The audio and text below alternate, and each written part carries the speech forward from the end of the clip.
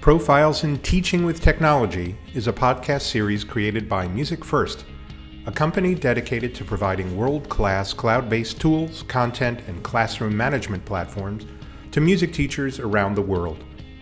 Each episode features a K-12 music educator who uses technology to enhance their teaching in innovative ways. We'll discuss the what, why, and how of their technology integration and hopefully share some teaching strategies that you can use in your own classroom. For more information about Music First, please visit www.musicfirst.com. There you'll be able to find out about all of our platforms, as well as sign up for a free 30-day trial. Matt Warren has taught general music and chorus classes for 13 years in the Webster Central School District, just outside of Rochester, New York. He earned a bachelor's and master's degree in music education from the Crane School of Music at SUNY Potsdam. As an advocate for using popular music in schools, Matt has been an active clinician in New York State and has presented at the NAFME National Conference in Grapevine, Texas. He recently served a term on the NAFME Council for Music Composition and wrote a curriculum unit for NAFME created through the Teaching with Primary Sources program of the Library of Congress. You can connect with him on social media at Matt Warren Music. He lives with his wife Maggie, also a music teacher, and their two kids, Lucy, who's 8, and Patrick, who's 4. It gives me a lot of pleasure to welcome Matt to our podcast. So, Matt, it is absolutely great to welcome you to our episode this week. I believe that I first met you back in 2013 up at the University of Rochester at a popular music education conference that I think you put on. Is that right? Yeah, I was in charge of getting the conference presenters for that, and your name kept coming up with all the stuff you did at Teachers College. I think I actually had maybe one or two of your former students on my list that may or may not have been there as well. I don't really know, but I think Joe Abramo was there. Okay, yes. Yeah. He was, and I just remember seeing your name pop up a lot, and so we had you come on, and it was I loved that conference. We did one that in 2013 and another one the following year in 2014, and I got some really good stuff from it, so that's good. Yeah, I mean, it's really it was one of the very first times I had ever spoken about non-music technology, but a whole new kind of track. And back in 2013, that's the early days. I know that there's now APME and now finally NAFME is kind of embracing this concept, but I think you guys were the trailblazers, if I'm not mistaken. I don't remember having been to a conference earlier than that on the topic. Right, and that's one of the reasons that I wanted to put that together. I had been working with John Kovach at the University of Rochester. I had taken his class over the summer and done a couple things. I actually worked with his wife in the district where I teach. She was there.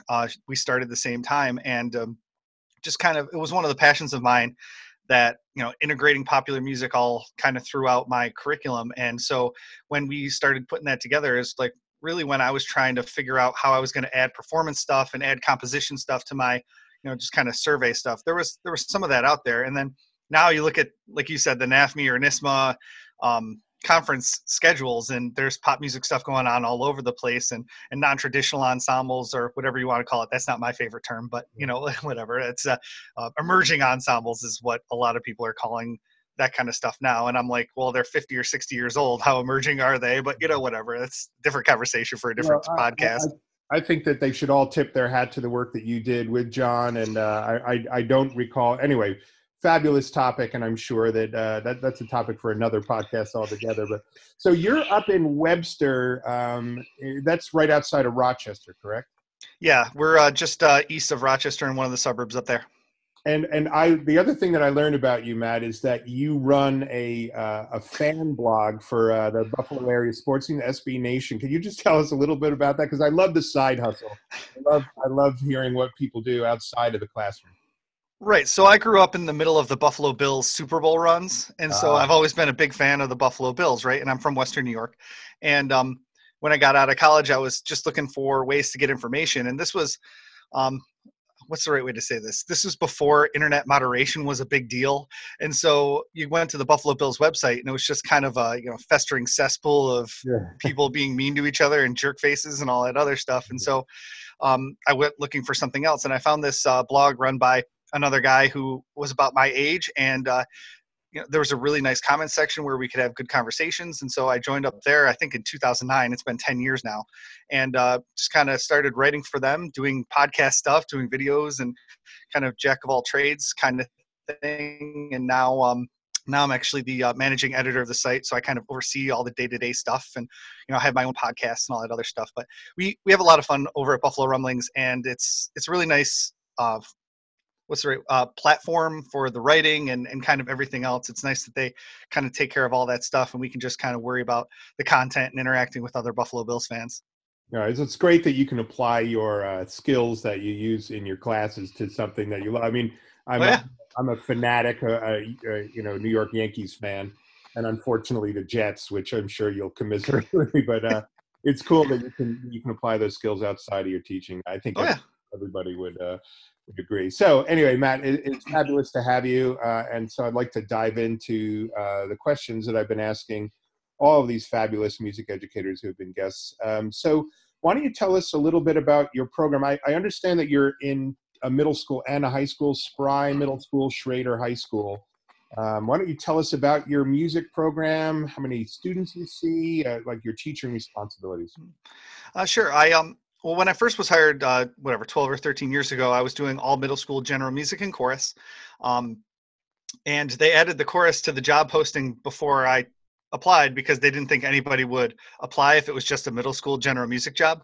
Right. And that was kind of one of the things that I loved when I was in when I was in college, and when I was getting my master's, was general music and reaching those kids. And it's something I've really liked all along the way.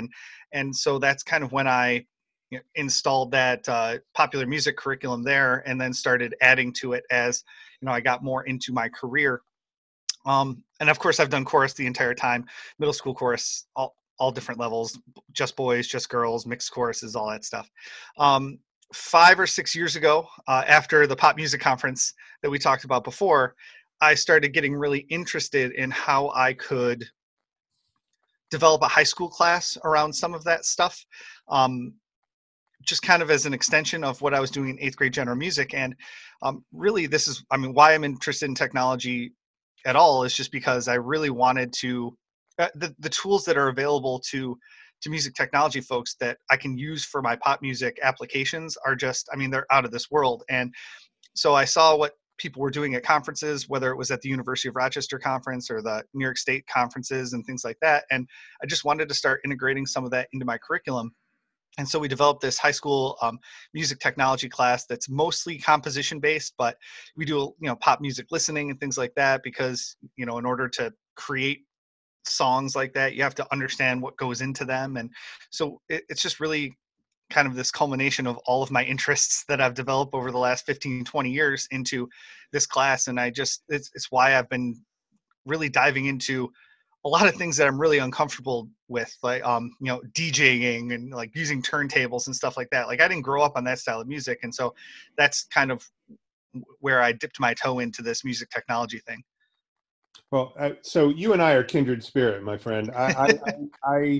I went into middle school general music. The one thing I did middle school general music kicking and screaming. Mm-hmm. I wanted to be a band director, and what I found with the middle school general music was that technology was just a natural fit.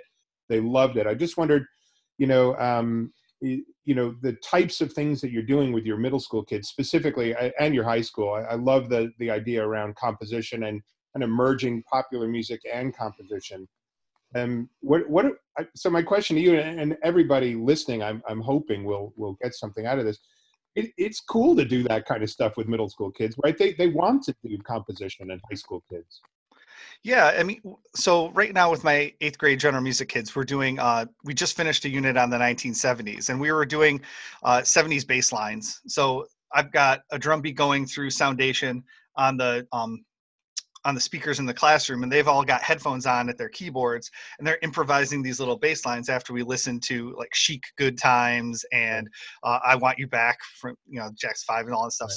Right. So then they're sitting there like, okay, there's some notes that are repeating, there's some notes that are moving all over the place, like how do we have to line this up? And they really like that stuff. And I think the next thing we're doing is like drum beat stuff, and we used to do that on iPads back in the day on GarageBand, with the little drum kits. Like we do it on the keyboards now just because we don't really service the iPads anymore now that we're all Chromebooks in my district. But so we do it on the computer keyboards using the like the 808 kits and all that other stuff. So that's fun. But no, those kids really like the pop music stuff. We play guitars, we play keyboards, we do the drum stuff and the bass line stuff as kind of these mini units in 8th grade. But the pop music stuff is our entire 8th grade general music curriculum. In 6th and 7th grade, we kind of go through the history of that Western canon that we've all grown accustomed to over the years. So can you, just for everybody, can you describe what your middle school general music and high school music technology, what that room looks like? Sure. The general music room at the middle school is it's about 25 kids, 20 kids, depending on the class. And we have baritone ukuleles for the 6th and 7th graders, Cool. acoustic guitars for the 8th graders, and then keyboards for all of them. When we go into the high school, a lot of my high school kids are former students from the middle school. And so I try to make it a different class for them.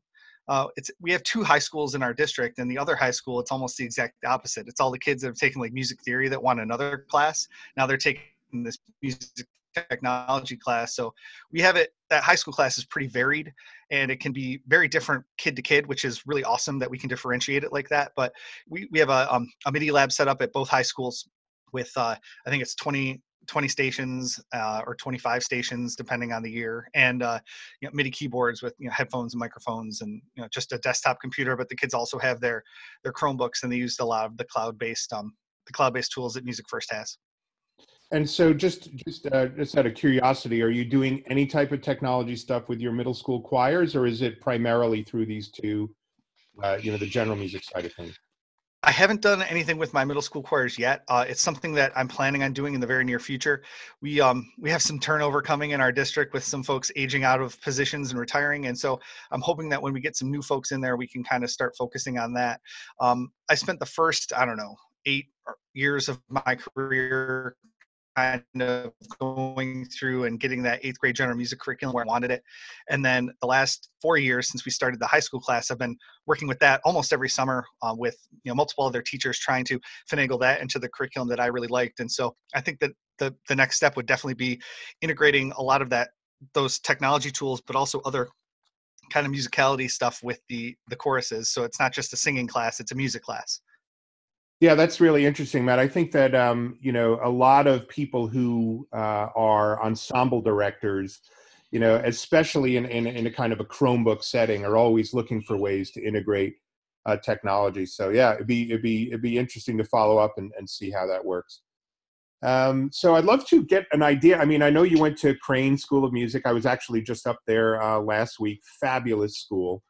And I just wanted to know how you got interested in technology. What's your major instrument, and perhaps did that have anything to do with your interest in technology? Well, I was a voice major at Potsdam and did all that stuff. My interest in technology really, I didn't take a technology class at Crane until I was getting my master's there.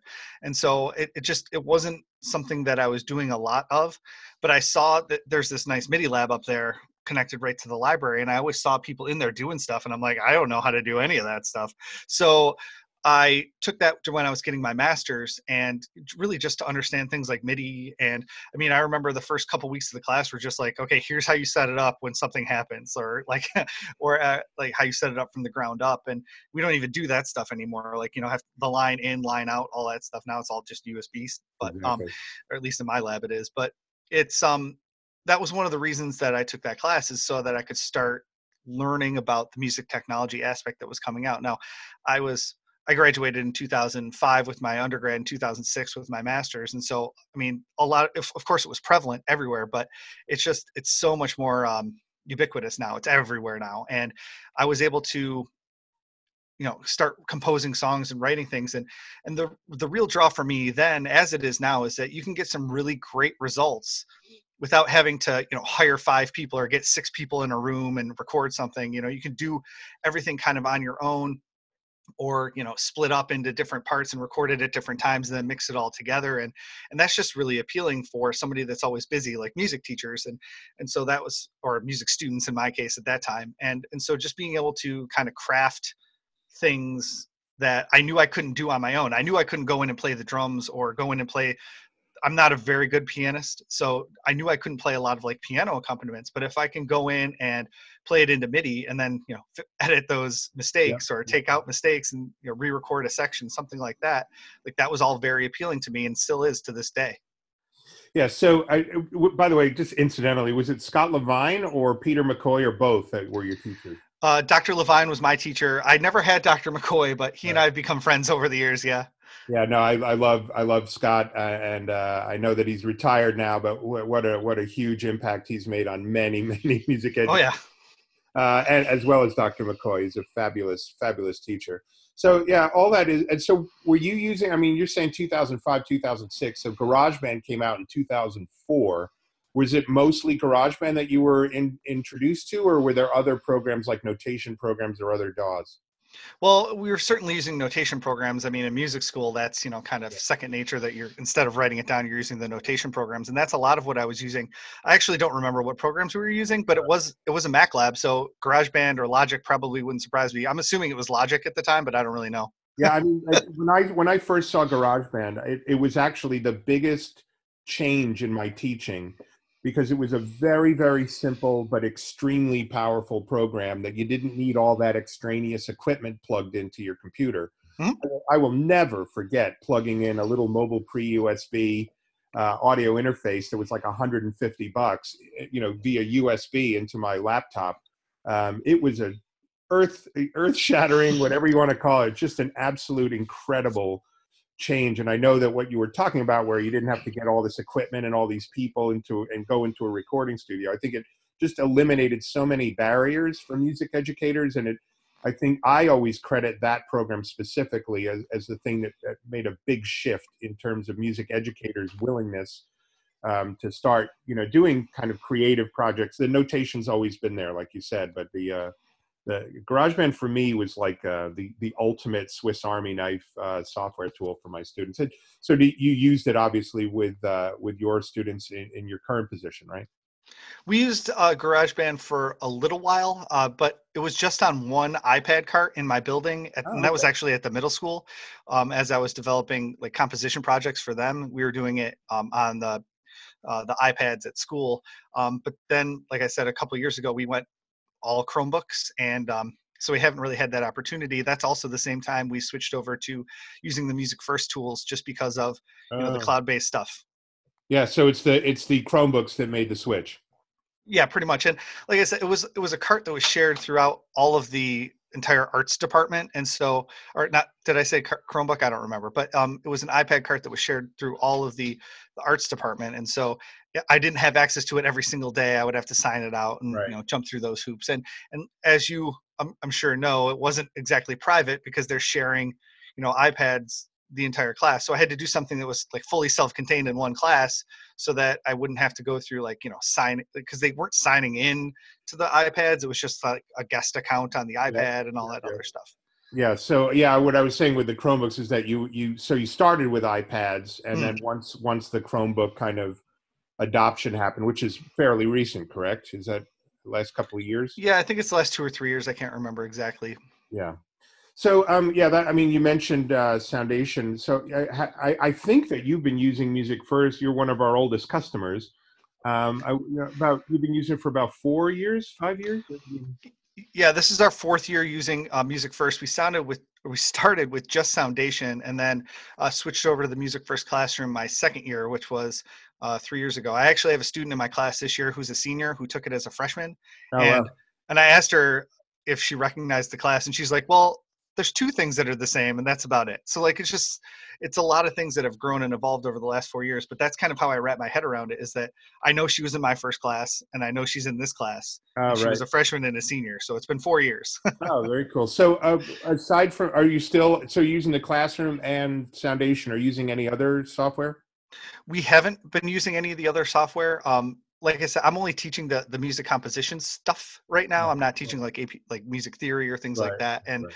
I haven't really dove into like O Generator or things like that yet, just because we've been using the digital audio workstation more than anything else. Got it. So, yeah, I mean, to me, the idea of a Chromebook, which is like a netbook, I'm sure you remember those things. They were like basically doorstops or almost like pagers. The Chromebooks have really changed the kind of approach, and unlike in the past where you'd be like, well, I'm a music teacher, so I want, I therefore I'm going to get a Mac lab. Now that schools are saying, no, we're buying every single kid one of these devices. My own daughter, my younger daughter, who's a freshman in high school, they've implemented a one-to-one. Are you one-to-one in the district, or is it more of a cart type thing? Yeah, it's 1-to-1 in the district. I think it's everybody above, it's third or fourth grade has one, Oh, and then the elementary classrooms all have. I think it's still iPad carts in every single classroom, but that's with the younger grades. totally makes sense. And to me, it's not surprising at all that schools have switched, because it's just so much more affordable. Hmm. It's actually more affordable than buying and maintaining a huge computer lab. So it's not surprising, but it does pose some serious challenges for specifically for music educators who want to do high end stuff with things like Pro Tools, Logic. And in that situation, I'm guessing at your high school they're not doing that kind of. They're not learning on Chromebooks at the high school. Well, they're doing a little bit of both. So I said we had a complete MIDI lab at the high school. So they Right. have desktop computers and we can install programs and things like that. But our district has been reluctant to do that. Both of the teachers that have taught the class in my district are traveling. So like I said, I start my day at the high school and then I'm at the middle school for the rest of the day. So if a kid wanted to come work in the MIDI lab, I'm Yeah, not going to be there to let them in or supervise them or anything like that. So got a it. lot of what they're doing outside of the classroom is on their Chromebooks. And so I try to get them to do as much as they can using the MIDI keyboards and the software while we're in there, especially because it's so much faster to work on the wired connection with the computers, uh, Absolutely. doing the MIDI stuff as opposed to trying to stream it all at the same time. Like I had a kid with like 15 MIDI tracks trying to do some remix of, I can't remember what song it was, and he's like, "You keep slowing down." I'm like, "Well, like you've got Welcome 15 to MIDI Chrome. tracks. It's not going to work." Like, So, Matt, it's really fantastic to hear about all this, but I think what our listeners would love to hear is just give us an overview of some of the types of projects or activities that you're doing with your student. You mentioned the '70s baseline, but maybe you can share some other types of projects that you're doing with both the middle school and the high school, because it's an interesting position you have, being able to teach both levels, and mm. kind of in a way you might have 7 years with a student. Anyway, so why don't you go over some of the projects that you're doing? I'd love to hear about them. Sure. I'm not teaching sixth and seventh grade general music right now, but those are it's just kind of Western art music stuff, and they're learning basics of keyboarding. And I said the baritone ukuleles before. When they get to me in eighth grade, we do the history of American pop music, and so during each unit, during the folk song or the early American folk music, the early African American styles of music, all the way up through like pre-rock and rock and roll. Uh, and then we do an entire thing about the 60s and the 70s and then kind of everything that's happened since 1980. But during each of those units we're doing at least 2 or 3 performance pieces on the guitar or the keyboards, or in this case bass lines and drum parts for the later stuff. And then we're also doing a composition unit for each of them as well. So just learning how to write lyrics, or learning about chord progressions during the blues unit, and writing with chord tones and things like that. Also we do just kind of making up some accompaniments and improvising accompaniments on the keyboards and on the guitar. Like you don't want to like strum quarter notes the whole time on the Right. guitars. Like we want to make sure we're doing something that sounds interesting too. But we start with the basic four quarter notes on a strumming pattern. And then of course we keep building and building over the 8th grade year, so that when they get to my high school class, if they continue through the program, they understand kind of all of those concepts. They know how to build an entire accompaniment using a drum part, a bass part, a guitar part, and a keyboard part all the way through, because we've done that in 8th grade general music. So it's kind of building to this culminating thing where they can put together an entire thing using digital audio workstation software up at the high school. And so in the high school, we've got lots of different projects as well. And most of them are based on composition, but it's just really a backbone. Like, we're listening to pieces that are relevant to what we're discussing, and we're composing. We're also listening to other people's stuff and giving feedback, and going through that entire creative process. And so it's just a really nice way to do this. We start with just recreating some pop songs. Like, we take Katy Perry's Roar and just redo the entire accompaniment to it, so they learn how to record using Soundation. And then going from there, we do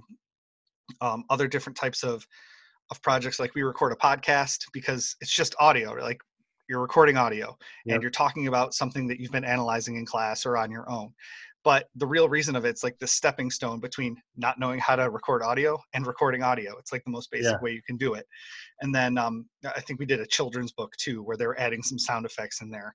Oh, that's great. After they're recording the children's book. And then during that entire time, we're also learning about like music theory and tonality, so that the next thing they can do is start recording some movie music stuff. We do a quick 30-second movie music composition where they're trying to just establish a mood within 30 seconds. It's not, it's not anything grand or things like that. And I try to give scaffolding. And so, like, some kids are doing a final project right now where it's like a 2-minute movie music clip, but we did that 30-second one back, at the beginning of the year. We do remix projects, sample projects. We write our own rap songs and create our own beats to go along with the raps. And then for that final project, I'm like, this is a music tech class. If you want to do something with music tech, do whatever you want, and then we'll figure out how to grade it later. Like, so I've got a kid doing a DJ project. I've got kids doing samples of their own stuff, remixes, really anything they want to do is with this final project. And then we put together a portfolio at the end of the year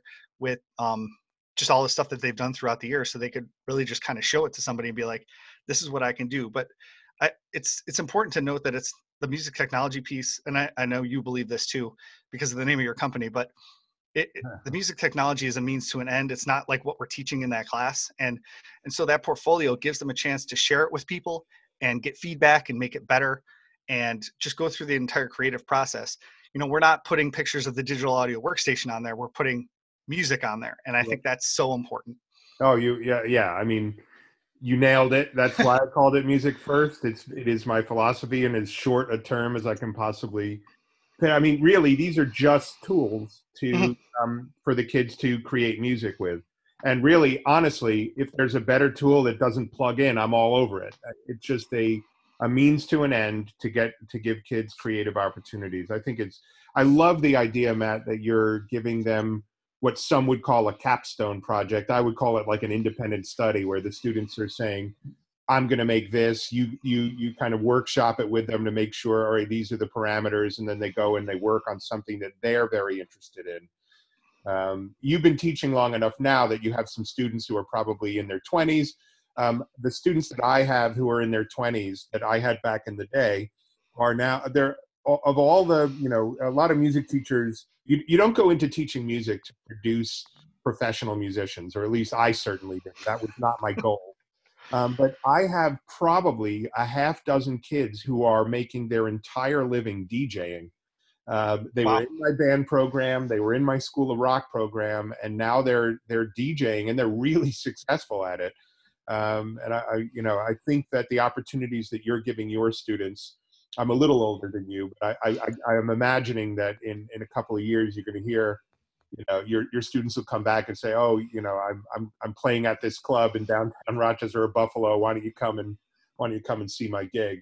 Because it's great. I love what you're doing, Matt. So quick question, because you mentioned the performance side of things, and the baritone ukuleles and guitars and all that kind of stuff. Is that only in the 8th grade, or does that kind of creep its way into the high school as well? Well, it's starting to. Like I said, it's the fourth year we're teaching this class, and the more I get into it, the more I realize that they're not doing a whole lot of performance. Even the kids that are using the digital audio workstation software, they're clicking in a lot of their stuff because they don't feel comfortable enough on the keyboards. And so one of the things I made it a point to do this year, and if you're on any of the music technology Facebook groups, things like that, you keep seeing me asking about all these different hardware things that I want to keep buying. So um, I, I've been interested in buying like some drum stuff, or just kind of guitar things and stuff, so we can start adding more of the performance stuff to that high school class. And I think Mhm. that's where we're going.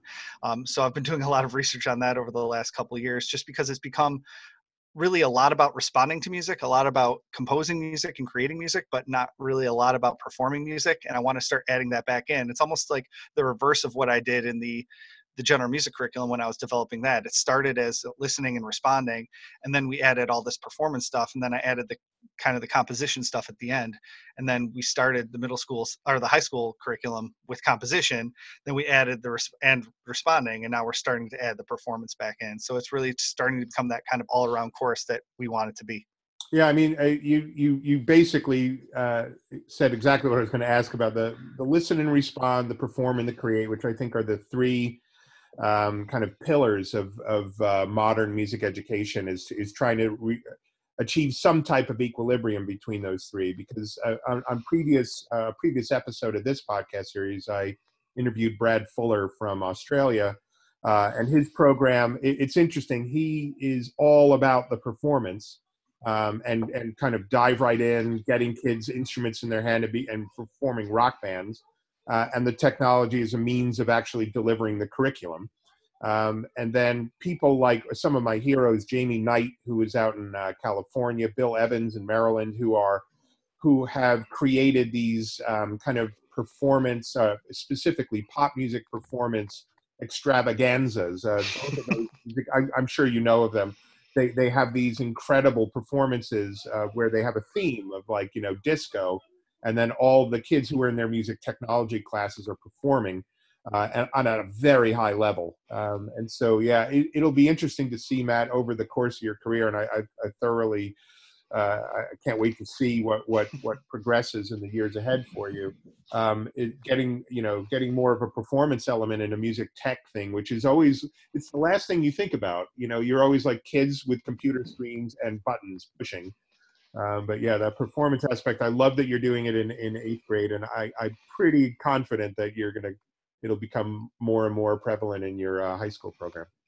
I hope so. And I was writing curriculum for NAFME this year, and Richard Maxwell is a guy that was writing the curriculum with me, and he works out in Arizona, and he was explaining at the kind of when we were kind of sitting around together getting to know each other at the beginning. And he's like, yeah, we do this like big performance spectacular where they do a halftime show. And I'm like, I don't know what that means. What do you mean a halftime show? He's like, well, we start on the sideline, we have all of our stuff in on the racks and carts and everything like that, and they have this amount of time to go set it up, do the performance, tear it down, and get it off the field. And I'm like, you do it For from the real? sidelines to get it on the field and get it off? He's like, yeah. I'm like, okay, that sounds Wait, awesome. is that during an actual football game? Uh, well, I don't know if the actual performance is during a football game or Because my not, brain but would explode if that's the reality, that instead of doing a marching band performance, they actually do like a Super Bowl style, right. kind of commando, set up the gear, perform, and then get it all out. That would be incredible. Yeah, I'll get you in touch with him. He's He's going to he's be a very interesting guy. that's awesome, fantastic. All right, so Matt, we're kind of running short on time, and I could talk to you all morning. The two questions that I ask of every guest. The first one is, what advice would you give to other music teachers who are thinking of integrating technology into their curriculum, no matter what they teach? What advice would you give? Yeah, I know a lot of your guests have said this before, but just don't be afraid to try stuff, because you are definitely going to fail, and it's going to sound and look absolutely miserable. Whether it's you're not being able to figure out a setting on this new piece of technology or software that you have, you know, just something going horribly wrong during a class. It just happens all the time. I talked about the student that was in my freshman class or my class 4 years ago, and now is a senior in my class, and that's probably the biggest difference for her, is that I actually know what I'm doing. And Yeah. so, like, just just learning on the job. And like it gets really messy when you're doing that sometimes. And you might not want to do that, say, in front of your middle school, 8th grade men's chorus or something like that. But doing it in front of kids that you might have a little bit of leeway with. And that's one of the things I was able to do one year, is that I just tried a whole bunch of things with this one class, because there was only 10 kids in this 8th grade general music class, and they were flying through everything else. And so we would have 15 minutes left at the end of each class, because they got through it so much faster than the other ones. And so we would just try stuff. And that's where a lot of my composition projects came from, and how I kind of fine tuned and honed them, because, it didn't work with them, or it worked really well with them. And then I could see like the next steps and things like that. So just trying stuff and knowing that it's probably going to fail, but being okay with yourself to actually do that is the biggest advice I can give for the technology folks, and asking questions. Like I was talking about the Facebook group. I have no idea how to hook up a DJ turntable to a computer and actually use that thing. So asking somebody for help on that is like, I have to do that. And then of course I'm going to dive into it and spend hours doing it myself before I even get it in front of a kid. And then I'm probably going to do it wrong in front of them, and they'll tell me how to do it later. But whatever, that's the thing. Yeah, I mean, Matt, and I've probably have said this with previous guests when they said the same thing, but I'll say it again because it bears repeating.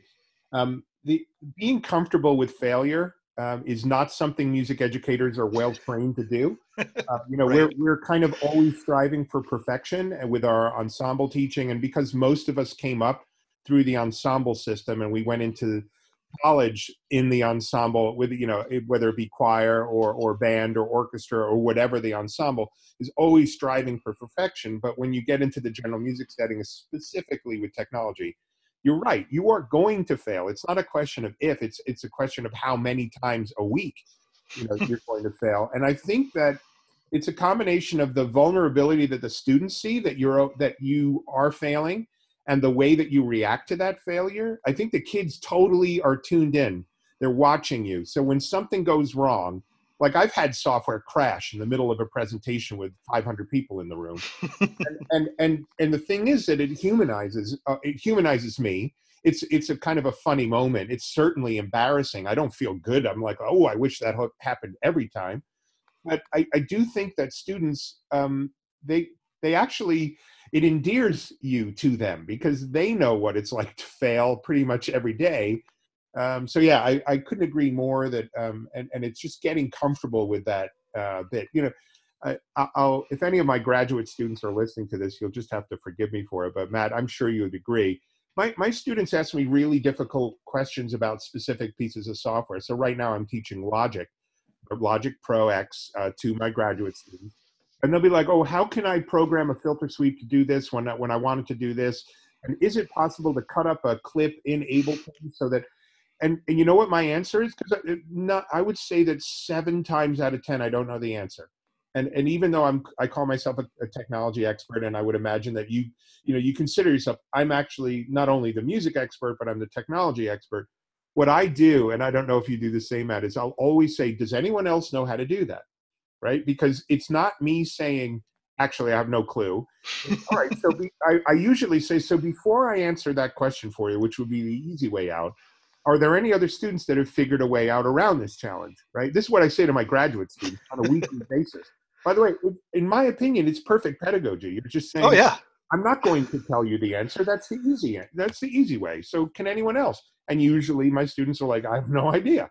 So I said, all right, so if I wasn't here, let's pretend that I wasn't in the room and I wasn't here, how would you go find that out? And then one of the students, oh, well, I'd go to the help menu. Okay, well, let's do that. What search terms would we use? And even though I literally have no clue what the answer is, I go through the process of finding out. And then the students don't ask me the questions anymore because they go and figure it out on their own. Have you ever had that happen where you're just like, I have no clue what the answer is? Oh, heck yeah. We were trying to do we were listening to, I think it was Hello by Adele, and she did this really cool underwater drum in the second verse or whatever. Okay. And my students were like, how do you get that effect? And I'm like, I have no idea. I've never tried to do that before. And the next day a kid came in and showed the whole class how to do it. And I'm like, okay, well, there you go. Like things like that happen to me all the time. And I get students that try things that I would never even think to try. And it's so much fun, and they can teach each other and themselves so much. But that, especially with the tools that are available to everybody now, whether it's YouTube and just trying to figure out how to, I keep coming back to the DJ thing because it's where I'm most insecure right now, but like, there's YouTube videos out there for so many things. And you're talking about specific stuff inside of software programs. Like, kids don't know, like they never had to look in the back of the book for the index anymore. Like they could search terms, like it takes 2 seconds. Like this is easy now. We can find the answer to these questions, but doing it in front of the class is a great idea. I think I'm going to keep doing that. Yeah. And I'm sure you've seen the UDJ site, the u.dj, I think is the name. Yeah, absolutely. So that's like, for example, I don't know anything about DJing. I'm totally out of it. I know what DJs do, but I have no clue what when I see Serato and I look at them, like, I don't know what I'm doing. So in a case like that, what my recommendation, I'm sure you would agree, is have the students try it out and then say, here's a project. I'd like you to make a tutorial video on how to get started with you DJ. People might think that's ridiculous. I think it's a perfect activity for the students to do because they get agency out of it. They love to be the expert. I'm sure that student that you mentioned, with the underwater drum effect, they were thrilled with the opportunity to stand up in front of their class and say, this is how you do it. They get your kind of, hey, thumbs up, pat on the back, but the kids are like, wow, how'd you figure that out? Yeah, and it really did motivate the rest of them to up their game because they kept hearing that he was using all the effects, and this is in Soundation, right. Like that he was using all these different types of effects on his tracks that nobody else was doing, and they're like, oh, well, mine sounds so basic now compared to his, and it really did up the game for everybody because we do listen to everybody's projects in front of the entire class as part of the compositional process, and getting feedback and giving feedback and all that other stuff. So it really did up the game of the whole class. Awesome. All right, Matt. Well, so my last question, which is a question I ask for everyone, is the magic wand question. And it doesn't have to be about Soundation or it could just be about technology in general. If you could change one thing about music technology, what would it be if you want to see like the ultimate new feature to anything? Mm-hmm. And I know this is getting better, but our grading aspects don't talk to each other in the multiple programs and multiple learning management systems I use. I think we're still on Infinite Campus, and eventually we'll transition to Google just because everything's going that way, at least in our world at my school. But just being able to grade stuff in Music First and have it talk to all these other platforms, it just doesn't always work for me because of, I know it works with Google, if I'm not mistaken, but like I said, I would have to take it out of Google anyways to put it in Infinite Campus, so I can't do that. And that's kind of my biggest, like, I don't know, the paperwork thing. And the magic wand for the rest of it is just like being able to get your hands on stuff and use it on, a consistent basis is not always easy. There's not really brick and mortar stores that have all this stuff set up for folks everywhere that you can just go in and try out a DJ turntable or try out, an electric drum pad or something like that. And so just getting your hands on stuff is kind of like my magic wand pie in the sky thing. But, that's nice. That's one of the nice reasons to go to conferences and have stuff like that set up for you to just get your hands on and play around with. Yeah, like an instrument petting zoo at NISMA. We've done that in the past. It's I couldn't agree more. I mean, all the music stores in New York City, the ones that are on Music Row, they're all gone. Right. When you do go into a Guitar Center or Sam Ash, the minute you try something, you got a salesman right on your back, like, you're going to buy that. So it's, having some like free time and with nobody breathing over your neck would be really wonderful. I agree completely. And it's nice that my district allows me like a little bit of money to do that. Like there's like $150 drum pad that I found on Amazon that they bought for me. Like, here, try it out. Like, if you want a couple more, we'll get them later. Like, I mean, it's nice that we can do that, and we have the money to do that, but a lot of other districts do not. Correct.